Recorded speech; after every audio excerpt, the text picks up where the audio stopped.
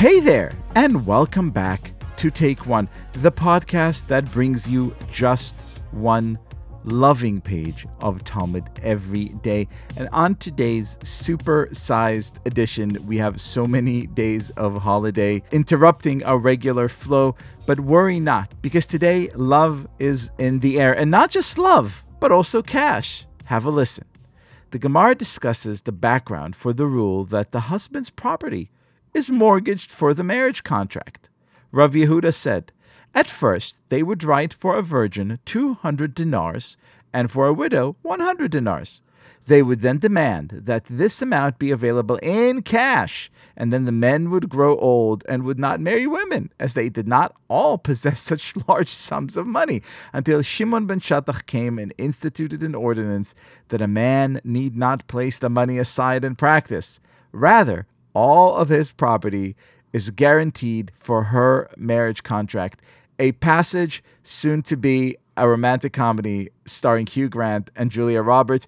This is so intricate and so interesting, this idea of love and marriage meeting cash and credit, that I had to call the one person who makes sense of all the universe's mysteries, large and small, romantic and earthly. He is, of course, our great teacher and dear friend, Rabbi David Bashevkin. How is your holiday season? Absolute pleasure and joy, as all holiday seasons go. I was about to say, is there anything more gentilic than talking about the Tishrei holidays as the holiday season? There's nothing more joyous, and really Tishrei is all about our union with God and the Jewish people, and there is no greater analogy and conceptual framework to approach this time of year, when we literally look at Sukkot as like our Sheva Brachos, those 7 days of celebration following the wedding that is Yom Kippur. Yom Kippur is described in the Talmud as a day of a marriage between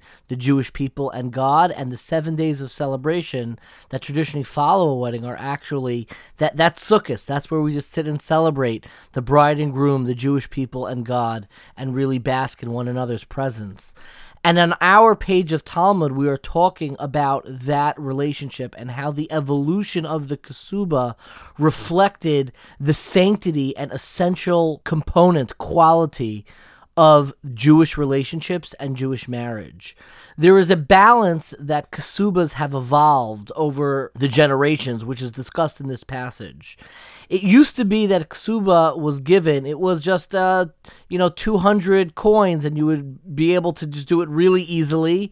But the problem is that it became very easy to divorce your wives. Marriages would dissipate very quickly if it was just, let me write you a check. How much is this going to cost me? $500? Okay, let's do it. And the marriage was over. And then on the flip side, if it became too onerous and you needed to mortgage all of your property and give everything over, then people were worried to even enter into relationships altogether. And I think this gets to the heart of what the Ketubah is trying to preserve and what it is trying to remind us. A Ketubah is designed to be an entry point, easy enough of a commitment in a very real, tangible sense, that the marriage is accessible but also a real responsibility, but difficult enough that it can't just be resolved. The marriage can't just be destroyed, so to speak, with just writing a check very easily.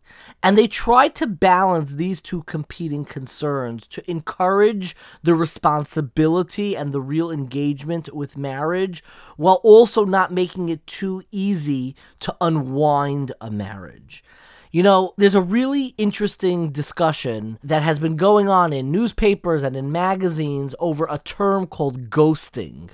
Ghosting is when you are in a relationship that is hot and heavy, it's wonderful, you're texting, you're seeing each other, you're in love, and then all of a sudden one party in the relationship disappears. One party in the relationship goes dark.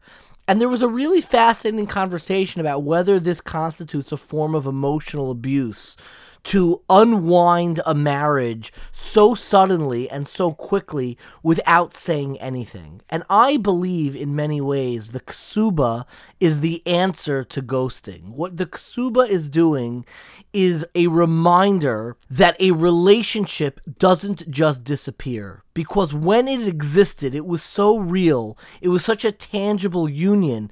Dare I say it was a covenant. It was creating a union between two humans, two individuals intertwining their lives. That if we are to take marriage seriously, then the dissipation of marriage, the unwinding of the miracle of marriage, the unwinding of the mystery of marriage requires effort as well. It is the very sanctity of marriage which requires us to ensure that a marriage can't just disappear into thin air. These were lives that created something that was greater than any two of the individuals alone. We do, of course, allow for divorce. We understand the importance in many circumstances for divorce. But divorce is a process. Divorce is not just a check that you sign out and you walk in your other ways. You can't just ghost one spouse for long enough and hope that they find somebody else and just stop texting and stop calling and stop writing. It is the sanctity of marriage and the knowledge that marriage is not a union of products. It is not a union of customers who are able to fill one another's needs. If I have a product I don't like, a car, a couch, a piece of electronics technology, and I don't like it, I either return it, put it back in the Amazon package that I got it, and send it back, throw it in the garbage. It's finished, it's done. That's when customers and consumers get together. But a marriage is a covenant. A marriage is a union of two lives, and to unwind a marriage is the unwinding of mystery and a miracle. It is a covenantal relationship where two people are getting together and creating something that is beyond both of them individually. And that is why Shimon ben Shattach had to get up on this final page that we are reading today and ensure that marriages can't disappear too easily. We have to make sure that the same way that there is a tangibility, something essential being created with a marriage, that in order to dissipate a marriage, it can't just be with a snap of a finger.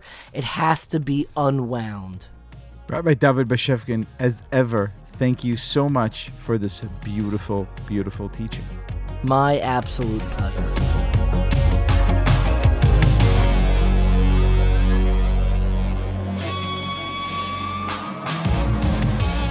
This has been Take One. If you enjoy the show, and I hope you do, please go and rate and review us on iTunes or whatever platform you use to listen to podcasts. Each week, we will be releasing new episodes Monday through Friday, covering the entire weekly portion of Daf Yomi. Take One is a Tablet Studios production. The show is hosted by me, Liel Leibowitz, and is produced and edited by Daron Ruskay and Quinn Waller. Our team also includes Stephanie Butnick, Josh Cross, Mark Oppenheimer, Sarah Fredman-Ader, Robert Scaramuccia, and Tanya Singer. For more information, go to tabletmag.com/takeone or email us at takeone@tabletmag.com. You can find us on Twitter at TakeOneDafyomi or join our Facebook group by searching for Take One Podcast. I hope we have made your day a little more Talmudic, and we will see you again soon.